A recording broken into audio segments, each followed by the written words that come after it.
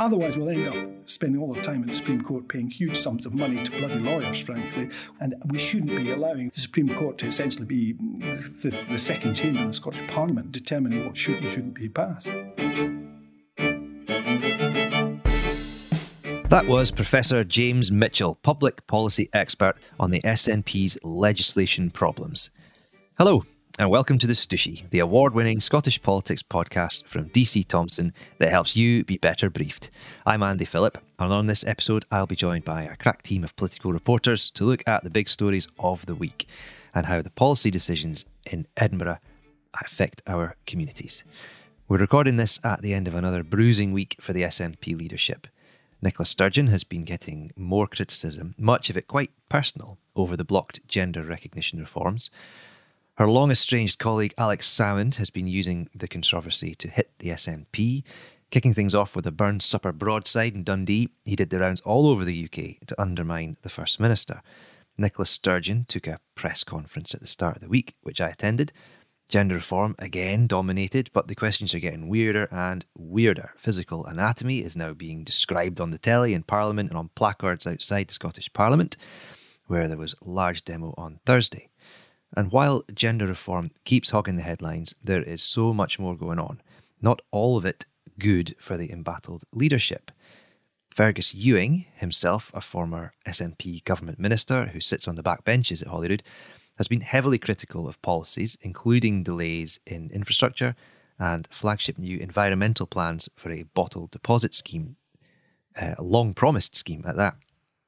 They also face calls at a Holyrood committee to bin the current framing of a new national care service. Again, something that people describe as a flagship policy. There's too many flagships here.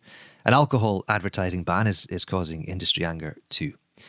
Earlier, Justin Bowie spoke to Professor James Mitchell, an expert in public policy, about the SNP's record. He started by asking if the opposition are right to frame these problems as the SNP just setting bad law. I think it's more complicated. I mean, you will almost always find some voices, some interests that are offended by new policy, new law, and they will oppose it. And of course, they will often argue that the law is not just against their interests. They will say it's bad law and so on and so forth. So you're always going to get that, and trying to distinguish that from problems which arise, and I think we're seeing quite a lot of this now, which should have been foreseen and which the government could have taken action and avoided. That's, I think, what we are certainly seeing with some of these issues. I would stress that, of course, some of these issues you've been mentioning are complex and difficult issues, and it's not always easy to get them right. I mean, there's some policy areas that are relatively, and stress relatively, easily dealt with, but there are also what we often call wicked problems, really complex problems, really difficult problems. And this is when governments are really tested. And I think in some of these cases, we are talking about very complex, very difficult areas. That said, I don't think they've been handled very well by the government. What areas do you think they've handled badly in particular? Looking at, say, an example like the gender reform, given I suppose that's been the recent debate in Holyrood, what's gone wrong? I think with the gender reform, I think the government probably set out with very good intentions. I've no doubt at all that there were very good intentions, and I think there is a case, an absolutely overwhelming case, that trans rights need to be enacted and need to be addressed. There's no doubt at all about that, and there's very little opposition to that, in truth. But the problem is, and this is not uncommon, that sometimes when you rush into an area, you ignore some of the unintended consequences. And a good government always has an eye on unintended consequences. And in this case, where some of the things they propose, some of the details actually clash with other rights. So women's rights are clashing with some of the trans rights. Now, not overwhelmingly, not on every aspect, but on crucial aspects. Now, you could forgive a government for getting that wrong if it was unforeseen, unforeseeable. But in this case, the extraordinary thing is that many people pointed out that there were problems with this and they were simply not addressed. And I think in this case, some greater care and attention to some of the genuine legitimate concerns could have avoided, the situation that the Scottish Government now finds itself in. So I think one of the things about that in this case is a kind of a lack of due process consideration of alternative voices, views, and to railroad something something through was not a good idea. And I think it's very important to recognise that it is possible to move forward and advance rights for the trans community, but without having to go in the direction that the First Minister seems to have convinced herself is essential. But I do think that's a very important point, and the lack of consideration. And also, and this is where it's not just the government's fault, I think the Parliament has a very important role. I mean, the Parliament was set up, in the first place to scrutinise and make sure we get good legislation. I don't think they come out of it very well on this issue. I was going to ask you about that next. Obviously, one of the most contentious aspects of the gender reform bill was the constant stalling in Holyrood, the delays, the kind of points of order we saw constantly. Do you think those that were opposed to the bills and those that are perhaps opposed to the wider SNP platform have helped themselves out here, or do they sometimes look a bit like they're crying wolf by just opposing the government on everything, so that when they have a legitimate point, it just doesn't come across? Yeah, I mean, I think we live in a very adversarial kind of political culture we have here. The oppositions oppose and they'll oppose, almost invariably. And that's just the nature of our politics. And I think, we have to recognise that that's going to be the case. And there will be people there who will just try to take advantage of a difficult situation. But that's quite distinct, I think, from, some of the other things that have been going on in this case, where really we've got ourselves into a mess on this, and we're finding people opposing one another who ought to be on the same side. And we have seen, even in this highly adversarial political culture that we have in Scotland over many years, that parties in government and parties in opposition have been able to work together on some issues, or at least some of the parties in opposition have been able to work with government. And I think the great tragedy of this case is the way in which it's become so polarised, and in which trenches have been dug deep and there's been a refusal to listen. I think listening and engaging constructively is important. And you're right, of course, in Parliament you'll have these kind of big battles that take place. And that's normal, but in the chamber, that happens the world over. But in a good working Parliament, the kind of behaviour in committees ought to be different. It ought to be more constructive. You should leave your kind of strong party alignments behind and get on with the business of truly scrutinising legislation, improving the legislation, pointing out faults and making recommendations as to how to improve the matter. And sadly, on this occasion, and I don't think it's common, I don't think this has happened at all across the board with every piece of legislation, we've just not seen that. Do you worry that this development could perhaps continue then as politics becomes more adversarial? Opposition to the SNP perhaps think this is a good way to try and bring down a bill, whereas the Scottish Government itself may think we just need to try and ram through something if we want it to pass. Do you see this adversarial relationship between the government and opposition and worsening after this example? I mean, we've got to get some give and take on both sides, and I think particularly from the government. The government holds all the cards here. I mean, the government's a powerful institution here. It's the one with the votes in the Parliament, and I think they've really got to reach out and try to find agreement. So I think the government, it's really largely up to the government, but also the opposition. But I think there's a real danger that we're heading into this hyper adversarial period. We've always had adversarial politics, but we're heading into a period, if we don't watch out, where we're just going to be unable to have proper scrutiny of legislation and discussions of policy, and recognising, the world isn't actually always black and white. Much policy is grey. It's shades of grey. And I guess for someone like me, it frustrates me listening to debates where everything has to be kind of polarised, and so much is seen through the prism of the constitutional question, about whether it advances or undermines the case for independence. That's an important debate. It's a vitally important debate, but it's not the only debate we should or could be having. Are there any examples in the past where we've had perhaps equally contentious issues in Holyrood, but parties on other sides have been able to work constructively? Passing an important bill, the government has essentially got what they've wanted, but the opposition has also managed to get some amendments accepted. Are there some examples of that? Yeah, I mean, if you go right the way back to the early days of devolution and gay rights, I mean, that was an area in which the governing party, the Labour Party, came forward with proposals, and the main opposition, the SNP, worked very, very constructively with Labour on that. Now, there were voices in each of the main political parties, it has to be said, that didn't like the proposals that were coming forward and voiced those concerns, but it didn't divide sharply on party grounds. And equally, while it was very, very contentious and the debates were very, very heated, it was very clear that the leaderships of the political parties, and that was crucial, the leaderships of all the parties worked very well together on that. And that was a tricky area. It was a sensitive area. And though in retrospect, we look back and think, why did it take so long? What was the issue here? At the time, believe me, it really was a big issue. And I do think that they handled that very, very well indeed.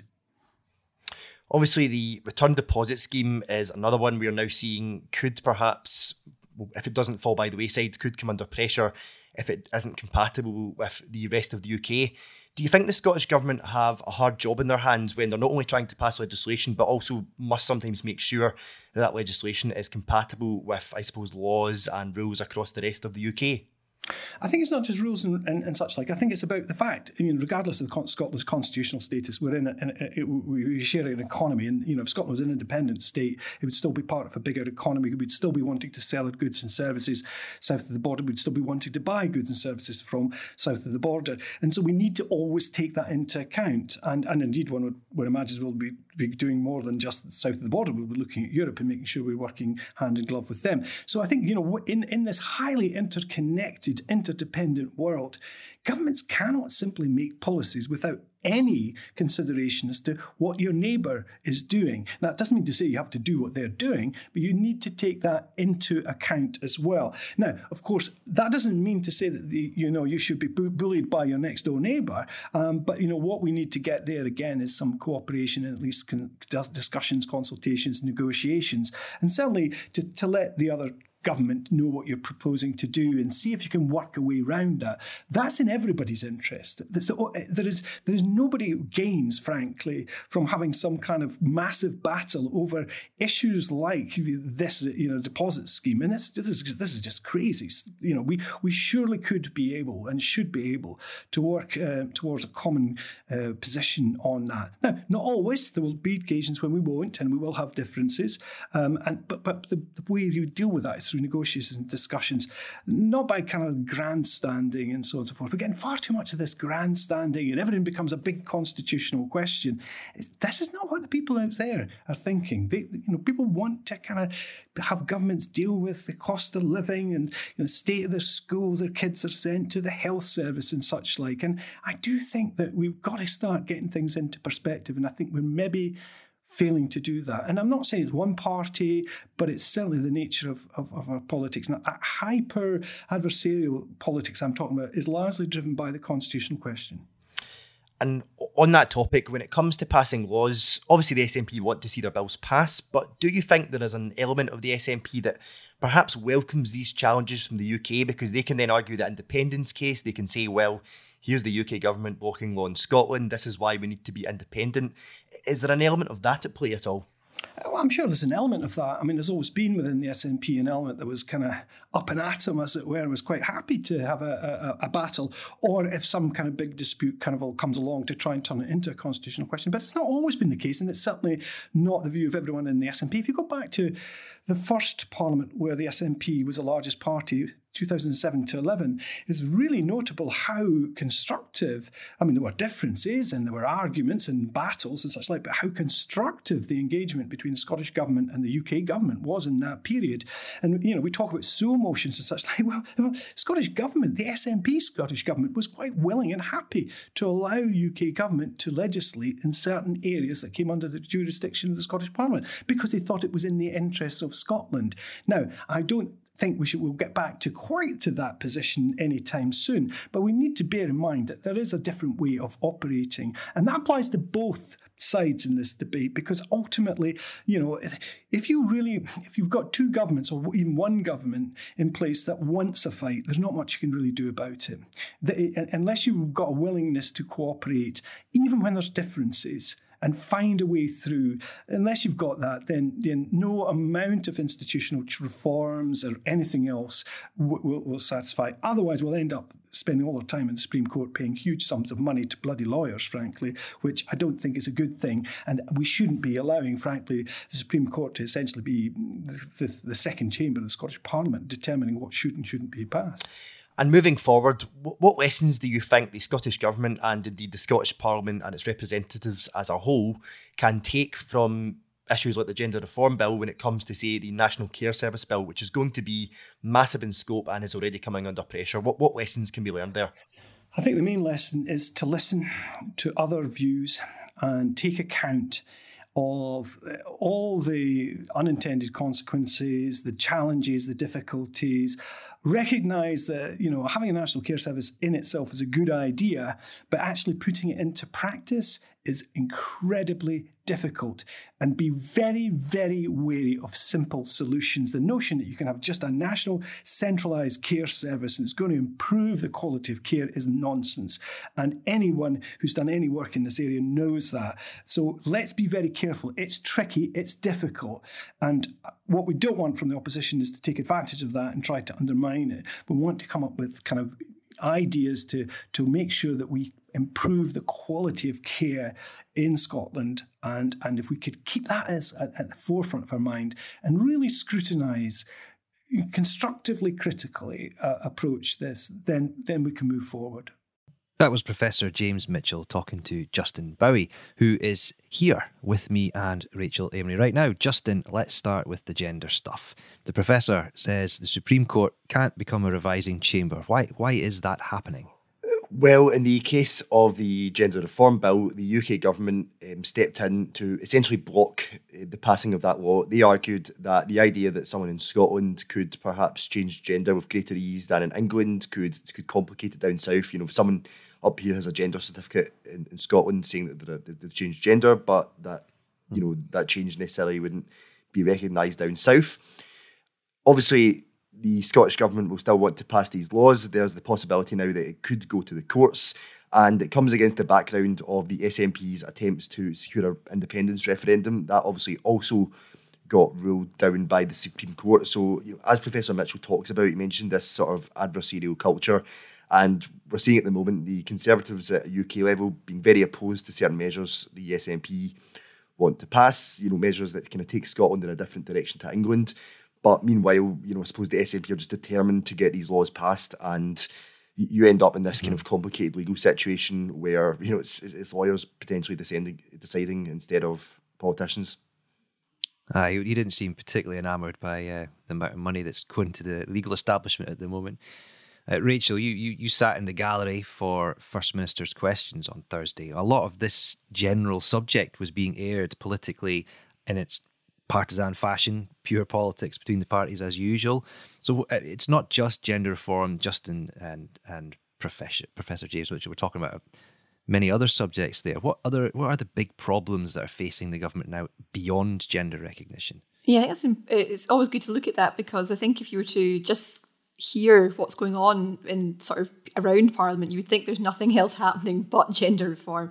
Yeah. And like you said, there's a lot of things that are coming under a lot of scrutiny and a lot of criticism. National Care Service, like you were talking about there in that interview, Justin, that's definitely one that's coming under a lot of criticism, because there seems to be a lot of a lack of detail, particularly around funding and where the money's going to come from, because obviously it's going to be a huge undertaking if that goes ahead.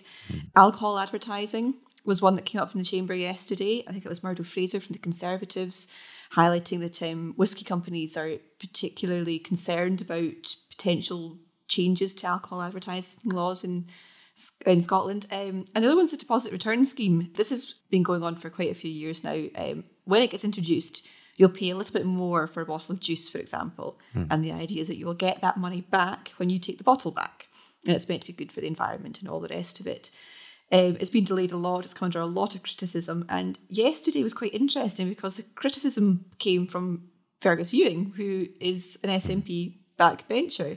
Kind of went a bit rogue on that one. He just was not happy at all, really laying into his own government there about how potentially problematic something like the deposit return scheme could be. And that's not what you want, is it? Someone from your own backbenches criticising your own policies. So that's not good for the SNP. He used he put on the full Fergus Ewing, I think, which is now becoming a known kind of trope. And yes, this is not just a catastrophe or disaster, and very slow enunciation of his concerns towards the First Minister. But he's been a thorn in the side on a number of things at the moment. He's, politically, they're not fully aligned, shall we say, but and there's obviously a lot of history there. But he was talking about the A9. He's talking about infrastructure. He's talking about the bottle deposit, and you hear the grumblings, stage left and stage right as well. But it's really been I think what I'm trying to say here is that they all come together in quite a way this week, and it's not been a pleasant experience for Nicola Sturgeon, you'd imagine.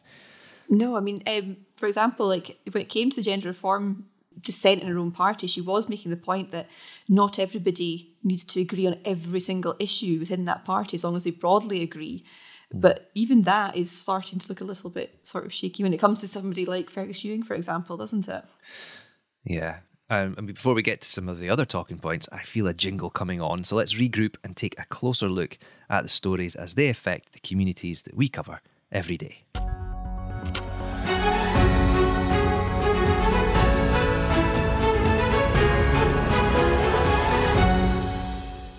Let's start in Dundee, Rachel. Turn to you again. The Scottish Government is consulting on the environmental impact of disposable plastic vapes. In Dundee, there's a growing call to get moving a bit quicker. Can you bring us up to speed with what we know here? Yeah, this is something that our colleague Derek has been looking at. Also, the environment team at the Courier have been looking into this as well. I'm sure we're all familiar with these sort of plastic disposable vapes that are growing in popularity. But obviously, they're getting thrown around on the ground as litter. And I think when you think about litter, it just sort of gets lost in the mire of all the other kinds of litter there. But a lot of people have now been looking specifically at how much of the litter is disposable vapes. And if you see some of the pictures on our websites, for example, it's a staggering number is actually on the ground getting picked up by these campaigners. And I think it really highlights this problem that maybe we didn't realise was as big a problem as it is. How would this how would a ban work though? I mean, it seems like the campaigners that have identified this problem, they're doing their job in Dundee. They're looking and they found dozens and dozens in the space of an hour. Is it possible? How do you do a ban like that in a place like Dundee city centre?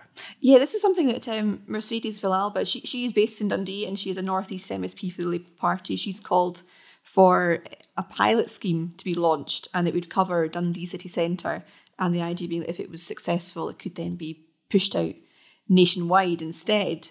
But yeah, it's how would something like that work is still slightly, we're not too sure about how it would actually work in practice and what the knock-on effects of it all would be. For example, we've had previous things with like single-use plastics and like luck takeaway things. Maybe something like that would be something to look at. Yeah, extending the ban on single-use plastics.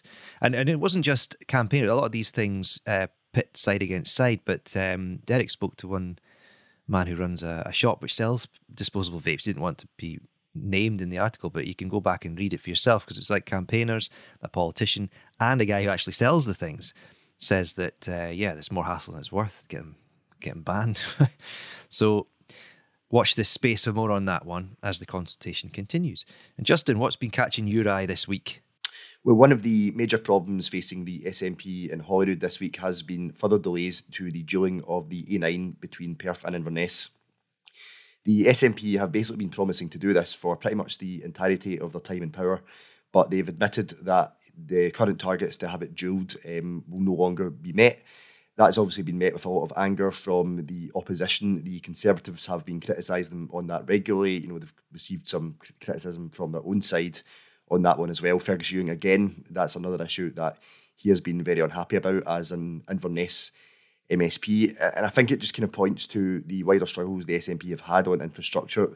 There's roads all across the country that where upgrades have been delayed. Roads that are just quite frankly in a really, really bad state. We know the problems that the SNP have had with ferries, and I suppose as we move forward and as we try to move away from road use to the same extent for the good of the environment, obviously people in the north still need to use the A9 every day. There's just often not the transport links to kind of compensate for that. And the other problem with the A9 is that at the moment we've seen just so many tragic accidents, and Murdo Fraser, the Conservative MSP, warned that these are going to continue. More people are going to die the longer that this road is not dualled.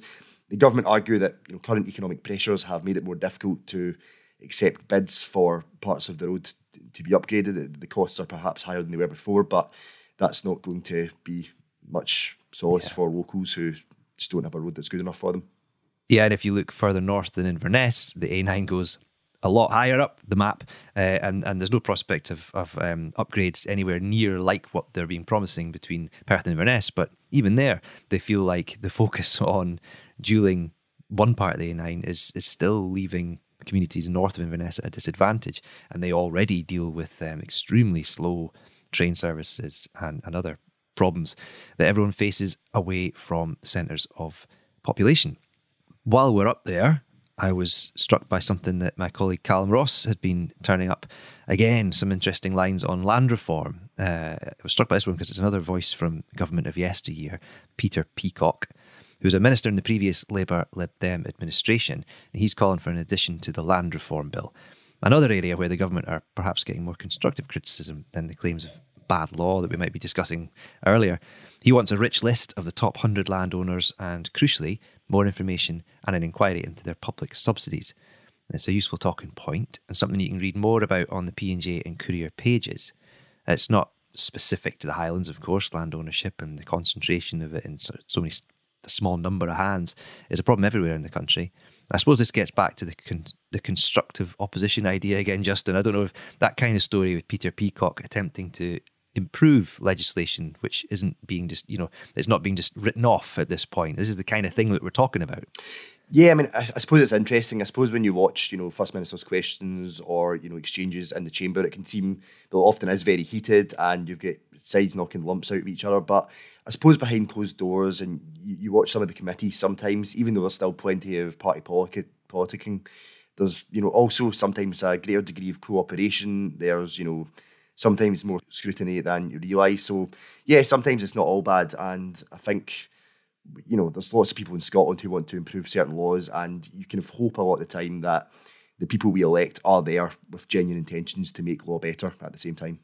Yeah, I mean, we're in Parliament a lot of the time, and it is quite something when you see politicians in different parties yelling at each other across the floor of chamber, and then you pop downstairs and you walk through the canteen and they're having a wee chat over a cup of tea or passing the time of day in the queue for a sandwich. Maybe that's something to go to. Frenemies. We'll do a special edition on Holyrood's best frenemies. That can be one for the future. Okay, well that's it for this week. Thanks to Justin Bowie, Rachel Amory, guest Professor James Mitchell, producer Morven McIntyre, and of course to you for listening. We'll be back next week with more from the Labour Party conference in Edinburgh. And until then, you can pick up a paper or log on to the Courier, the Press and Journal and all of our news brands so that you can be better briefed.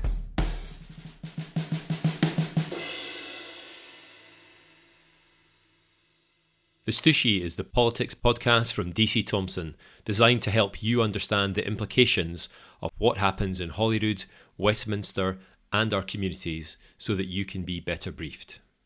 Don't miss an episode by following the Stushy today on Apple Podcasts, Spotify or wherever you listen. And if you know folks like you who want to understand politics in Scotland a little better, suggest they tune in or follow Stushy Scott on Twitter and Facebook. And stay even more up to date on local and Scottish news by subscribing to the Courier or Press and Journal, where you can get 1 month of unlimited access for just £1. Check the episode notes for details and terms.